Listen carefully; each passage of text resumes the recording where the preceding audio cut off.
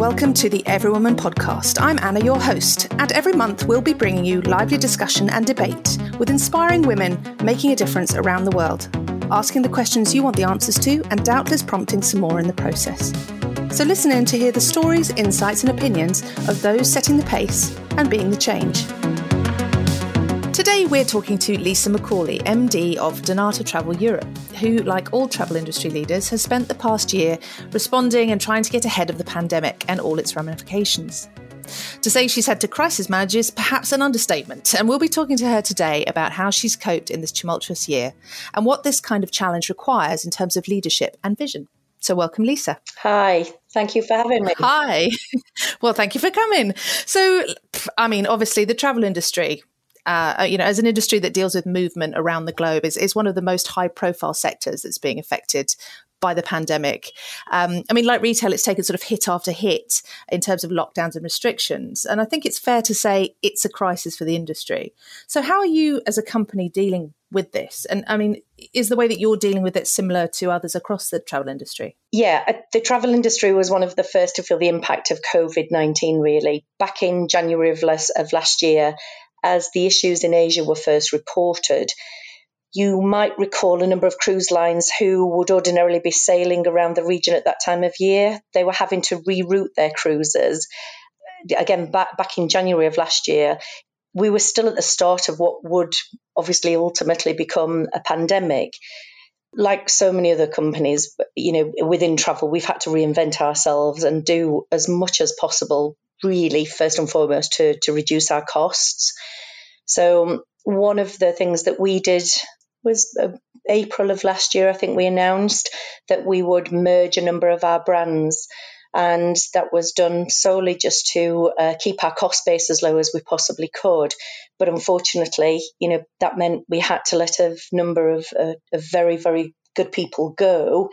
We took decisions very early because we knew at that point we felt it was going to go on for some time. So we knew we just couldn't make short-term decisions. It was more about a longer-term approach. It's interesting, as you say, right at the beginning, maybe you disagree, but I don't think many people saw it as a crisis as such. It sort of evolved, didn't it? And as it became clear that it was exponentially affecting people, it was going to go on for a much longer period of time than we thought. It's still going on. Who would have thought that a year later?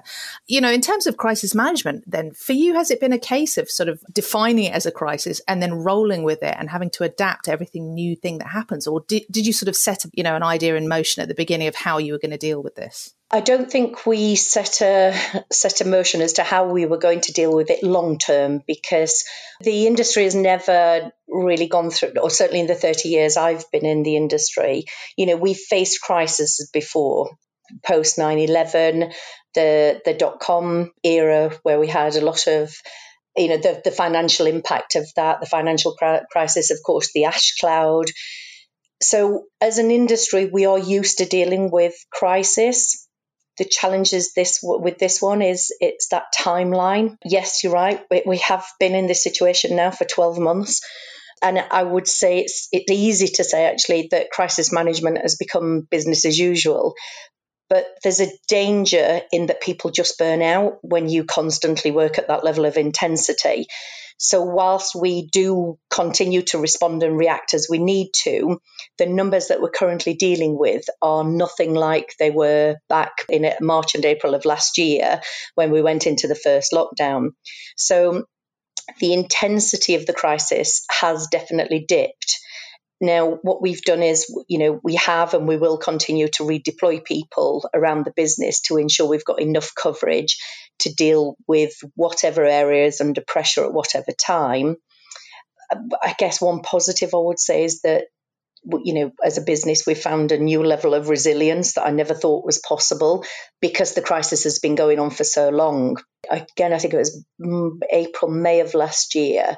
We looked at a handful of models, scenario planning that we were doing, and certainly all the indicators were telling us that it would move from Asia and move east to west. So we knew that this wasn't something that was going to be over in a handful of weeks, and we did feel at that point it was going to be over a period of months. I don't think we anticipated that it would go over a period of years. But was that the point then when you realised that you were going to have to shift from a sort of a short-term adaptation to a much longer vision, a very fundamental restructuring perhaps of some parts of the business?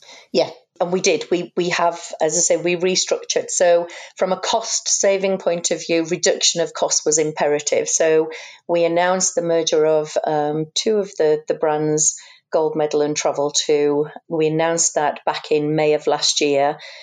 We started with that process, and that was one restructure. That was more on the sales side. And then operationally, we have re-engineered processes. Our businesses and travel businesses in general are used to being able to take bookings at scale in short periods of time. We are used to taking, some of us, hundreds of thousands of bookings on a daily basis. What no travel company was ever built for was to put their business into reverse and cancel and refund in hundreds of thousands. So it has been a case of evolving and re-engineering processes and technology. We have done things with operational processes that I never thought would have been possible. So, it's interesting what they say, never let a good crisis go to waste. So we have and will come out of this stronger because of the situation that we found ourselves in. Obviously, travel industry, amongst many other industries, and pretty much all of us really, we've been, working into a headwind. But the headwind that the travel industry has been working into has largely been around restrictions, which have been necessary in terms of travel and movement, and possibly testing issues. I mean, do you think there needed to be fewer restrictions on travel to allow the industry to keep going, or more testing, or both? I mean, how could the travel industry have been better supported by policy as well as adhering to pandemic limiting measures? Or was it just a no-win situation? It's a tough one there. I think in an ideal world, there would be globally adopted protocols that both businesses and consumers would understand. A little like do you remember when airport security changed post 9/11, when we all had to start putting liquids in clear plastic bags? It was a change, and as strange as it was at first, we're now all used to that. And it always amazes me how quickly people comply to rules when it makes sense. That change was adopted across the world, and bar a few anomalies, for example, at some airports you're made to remove your shoes versus other airports you're not. People pretty much know the drill by now. Now, what I would say is nobody I know in the travel industry is denying the fact that public health matters more than absolutely anything right now. So adherence to restrictions is not a challenge for us in the industry. The challenge really is inconsistency. And what appears just to be knee-jerk reactions with some decisions being made by government without fully understanding the consequences of either the travelling public or the industry. The world just seems divided right now. There appears to be one camp that believes travel is responsible for the pandemic, and another camp that just don't buy into that. I'm just surprised that we're a year into the COVID crisis, yet we, as in the UK, really don't appear to have a clear plan, not just for the travel industry, such as testing pre or post-travel, or the quarantine hotel protocols. Those are all still being debated. As an example, will certificates need to be shown to travel? The list goes on. It's this uncertainty that causes everybody issues. And as I said, there just doesn't appear to be hard plans on anything such as that. I'm trying not to be critical here, because I appreciate the nature of this situation is still evolving. And there are so many other areas of our lives that are being impacted, and still so much, uncertainty. I have a teenage daughter who should have just taken a mock GCSEs. We don't know what's happening with education right now. So we have to put everything into context. But it is just frustrating that travel industry doesn't have a voice in government like other industries do. So sometimes it's hard not to feel like we've been the forgotten industry. It's pretty extraordinary, isn't it? I mean, I was doing a little bit of research, and it's, globally, the travel industry contributes $9.25 trillion to the world economy and supports nearly 10% of the world's jobs. And that's a global issue. In the UK, travel is massively important. I mean, in terms of being forgotten or possibly not having that kind of consistency, as you say, making allowances for the fact that no one has encountered this kind of situation before, it still is quite surprising.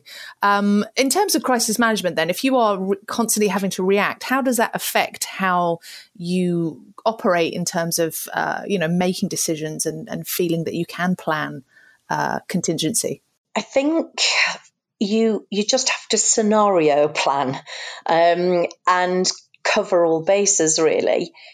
But it's hard to do because their decisions are being made with a knee-jerk reaction. We, again, myself and others in the industry have been quite vocal about the fact that decisions and some procedures are announced on Twitter, as an example, when countries were coming on and off the corridors. We were finding out that information at 5 o'clock on a Thursday via Twitter, like everybody else was in the world. So, that's not the right communication strategy. So you just have to scenario plan and work with the information that you've got at that moment in time. But appreciate that a decision that you make on Thursday may be invalid on the Friday, literally within 24 hours. And that can be quite exhausting. But if you don't do it, you may get caught out. So for me, it's all about planning for every eventuality. And then hopefully you've covered all your bases. You've covered for everything. I mean, that is an exhausting thing to have to do. Yeah. I mean, on a personal level, as a leader, how do you approach crisis management? What's your view on the best way to deal with adverse conditions? And indeed, actually, when do adverse conditions become a crisis for you? Me personally, I've always been quite a pragmatic character. I don't get spooked easily, which I think gives my team a sense of that, they're in safe hands and we're definitely in this together. For me, it's a case of let's look at what we're dealing with. One thing I would say is without suffering from paralysis by analysis, I have to call that out because, organizations now generally tend to have so much data, but you have to use a combination of data and gut instinct, I think, and experience. So we look at what we're dealing with and then let's review the consequences of any actions. And I genuinely think whether you're in adverse conditions or in crisis mode, it's that cool head on wise shoulders that will get you through. You mentioned leadership there, but for me, strong leadership in any crisis is never just about one individual. It's about the team that forms part of that leadership group so that you can listen to other people's perspectives and experiences. It's not all down to one person, although ultimately it sits with me, it sits on my shoulders, but I just don't flap. And I think that is it's that unflappable persona, I think, gives the team the confidence that, okay, we can do this, we'll get through this. Would you say that cool heads mean that adverse conditions don't become crises, I guess? Absolutely. Because what one person views as an adverse condition, another person would view as a crisis. So now I'm not saying you should dismiss the criticality of a situation, but a coolness and a calmness in whatever scenario you're facing will always, in my opinion, deliver better results than that position of looking like a rabbit in headlights. It strikes me that it must be very important to frame things properly, because by framing things in a certain way, you create expectations, don't you? And if if you framed it as a crisis, the expectation is possibly that you have to, as you say, rabbit in the headlights. But if it's adverse conditions, you can kind of find your way through that, can't you? You can tack your boat through that. Yeah, and it's small steps and break everything down into bite-sized pieces. So, and I mentioned earlier, crisis has almost become BAU for us. So there was an announcement last week that had significant impact on the corridor was closed from Dubai and all direct flights were ceasing. The announcement was made, I think it was 4 o'clock on the Thursday, and then that was coming into effect from 1 o'clock the following day. That has huge ramifications for us. I picked up the phone, my ops director and I talked it through, and there we go. We have a plan of action in place. Now, that scale of disruption, I genuinely think pre-COVID crisis would have probably unnerved us a little bit more than what it did now. But that's because it's almost the more things are thrown at you, the better you become at dealing with them. So I actually think in some ways crisis helps you grow as a leader, because the more Right. scenarios you put in, I just get to the point of thinking, okay, what's next? Yeah, absolutely. It just makes it, as I say, you just get used to operating. The only thing, as I called out earlier, I think you just have to be mindful of is that, sometimes you can just survive on adrenaline, and you have to be very, very mindful of not burning out, because it's not natural for everybody to work in crisis mode on a 24/7 basis for this length of time. No, I mean, it's interesting you say that, BAU has become, is crisis now, but it must be crisis at a different level, because like you say, you can't be in that total fight or flight all the time. I mean, what will you do when this all passes? I mean, you'll be so relaxed, you won't know what to do with yourself. I'm not sure I can tell you what I'm going to do, because I'm not sure it would be repeatable. Have a very large drink, probably. Yeah, yeah, more than one as well.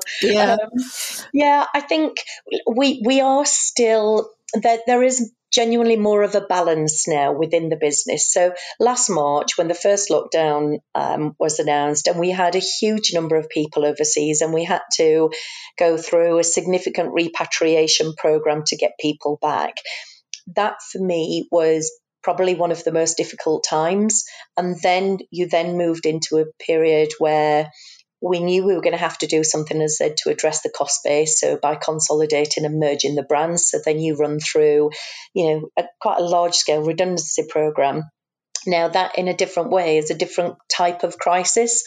And then you move into different phases.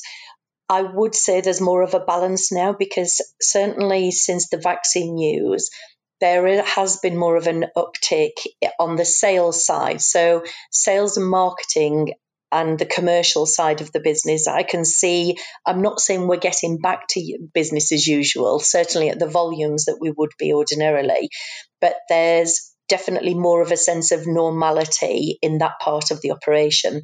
So for me, it's making sure that we're addressing the crisis in those areas that we need to, because we still are dealing with some challenges, but then actually just making sure that other areas of the business which we need to focus on in order to be able to come out of this stronger don't get overlooked. So sales, marketing, the product and commercial guys, that they've got a clear vision as well for the direction they need to take.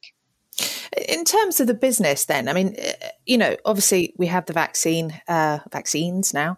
Are you relying on future expectations of travel to sort of keep afloat? I mean, now that we have maybe a little bit more consumer confidence, we might not be able to know exactly when things will return to a vague normality, but we can feel that they might do at some point.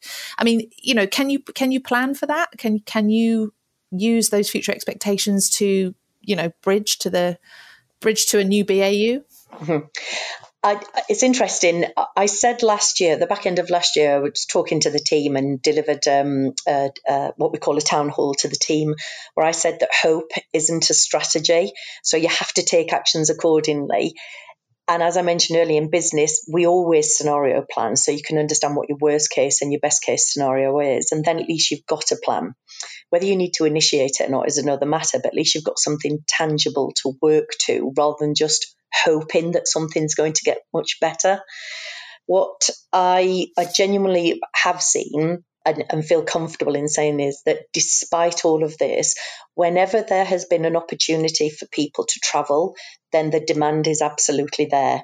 Mm. So no matter at what point over the last 12 months, whether it be Portugal coming, off the quarantine list so people can travel, or the Indian Ocean, or wherever, as soon as there has been that ability for people to go on holiday, we have seen quite a significant upturn in call volume, in visits to our website, etc.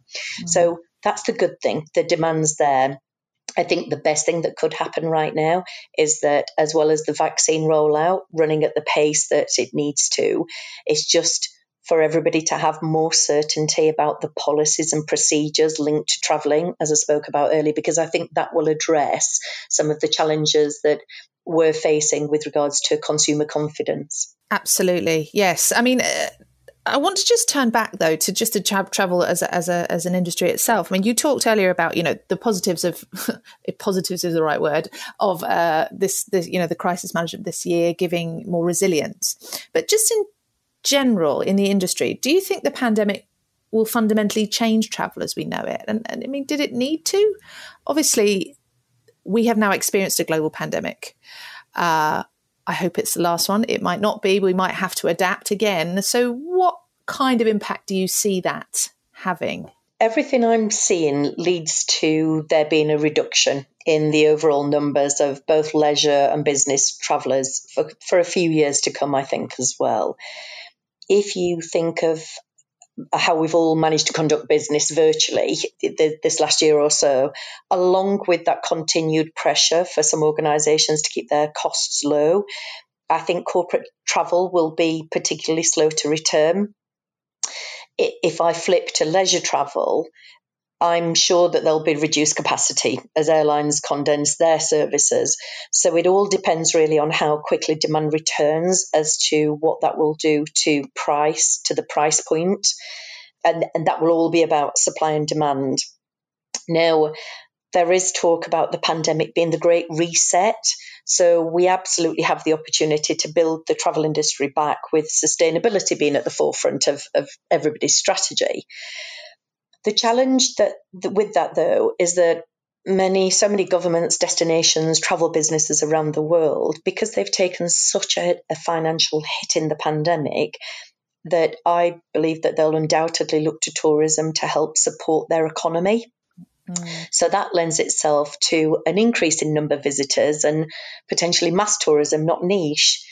So, we are still seeing, in all honesty, quite low levels of interest when it comes to green initiatives within the industry. It's something I know we all believe in, and certainly, any travel industry conference that you go to, sustainability is absolutely on the agenda. But when it comes to the consumer, most businesses aren't seeing the same level of conscientiousness. But any forward-looking business should really be putting responsible tourism as a strategic pillar, I think, even if it might not yet yield immediate benefits.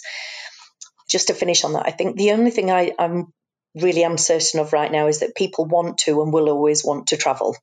And the longer we find ourselves cooped up and unable to travel or go on holiday, then the more pent-up demand grows. As I mentioned earlier, I've got empirical evidence of that. So whether it's domestic holidays or Europe long-haul cruise or whatever, our inability right now to experience new and different things has really stifled most people to the core, myself included. We all need a holiday. Yeah, we do. And I think, there's that great quote, isn't there, that travel's the only thing you buy that makes you richer. And I fundamentally agree that, we will come out of this. The industry, it will come back. I don't think it will be an immediate bounce back to the levels that it was pre-COVID, but it definitely will still come back, and still come back with a vengeance. But hopefully it comes back with sustainability higher up the agenda than what it was previously. Oh, that's a whole other podcast of sustainability. It's absolutely such an interesting and important topic.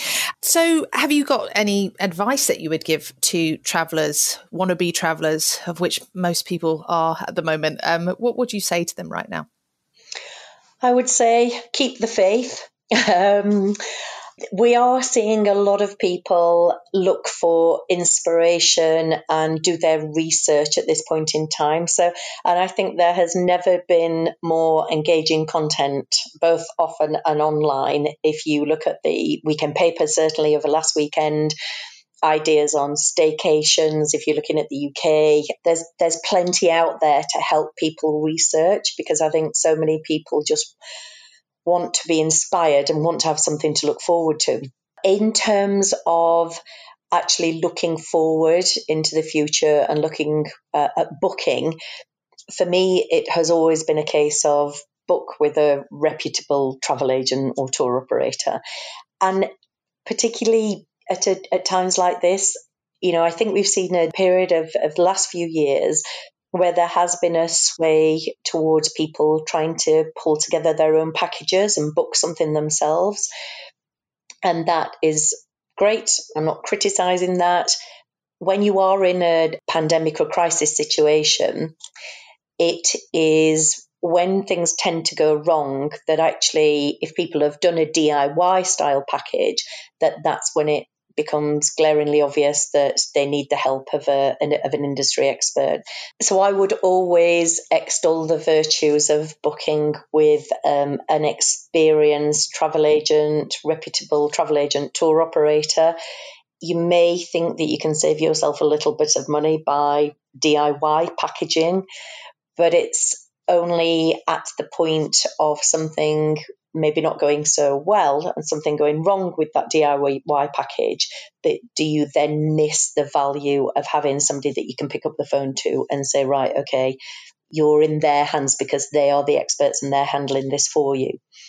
So that would be my advice. I mean, it's interesting, actually, because, it strikes me that the advice that would be good for all of us when we're in any kind of crisis is to also know that this too will pass, which is essentially what travellers have to have faith in, what the industry has to have faith in. Like you say, you have to have a plan, don't you? But yeah. How should you look at this? What is the key thing to remember when you're literally in the storm of adverse conditions as we are now? I think from a consumer's perspective, people have been exploring what's on their doorstep just as a sense of being able to get out. And because I think, travel for me has had a positive impact on people's mental health.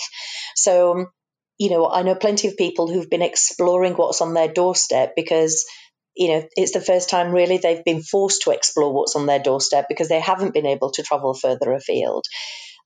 Now, I've stopped looking at all of the negative news be it on social media. It's hard to ignore it completely, but I've started to focus on, the increase in vaccinations that we're now seeing.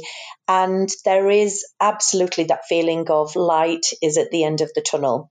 So we as a business are seeing most of our bookings now that we're taking are for the back end of this year, for December, November, and then January 2022 onwards. We even have people booking into 2023. I'm not that organised by any means, but so I do think there will be some travel this summer. But certainly right now, if people are wanting to book something, then Q4 appears to be where there is much more confidence. But there's some brilliant prices out there at the moment. And I think as a consumer, that's where you will see the benefit because there will be this reignite and restart of the industry. So there's some fantastic prices out there at this moment in time. So you can book now for future travel. So it's all about inspiring future travel. Mm-hmm.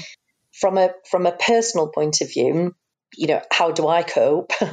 For me, it's all about just giving myself some space to think. I think when you're in crisis mode, it's really easy to get absorbed into the minutiae, but it really is critical that you keep an eye on the bigger picture so you don't make those short-term decisions that might fix one part of a crisis but have a negative knock-on consequence somewhere else in the business. So at the start of this, back in January, February last year, when we first started seeing those challenges, as I said, in Asia, ordinarily I would be commuting to the office and it would take me a couple of hours to commute in the morning. So I used that, what would have been a 2-hour commute, to go out walking for 2 hours. Now I'm really fortunate because I live on the edge of the Peak District. So just to step outside, to get some headspace, some time to think in all weathers, it just really, really helped me. It helps put everything into perspective for me. And I do think, as I say, that when you're in a crisis, you can just become so tunneled vision that you can't see the wood from the trees. So I actually went through walking through the woods and did see the trees. And if that isn't a great metaphor for crisis management, I don't know what is. Yeah. Perfect. Thank you so much, Lisa. It's been great to talk to you. Thank you very much. Thanks for having me.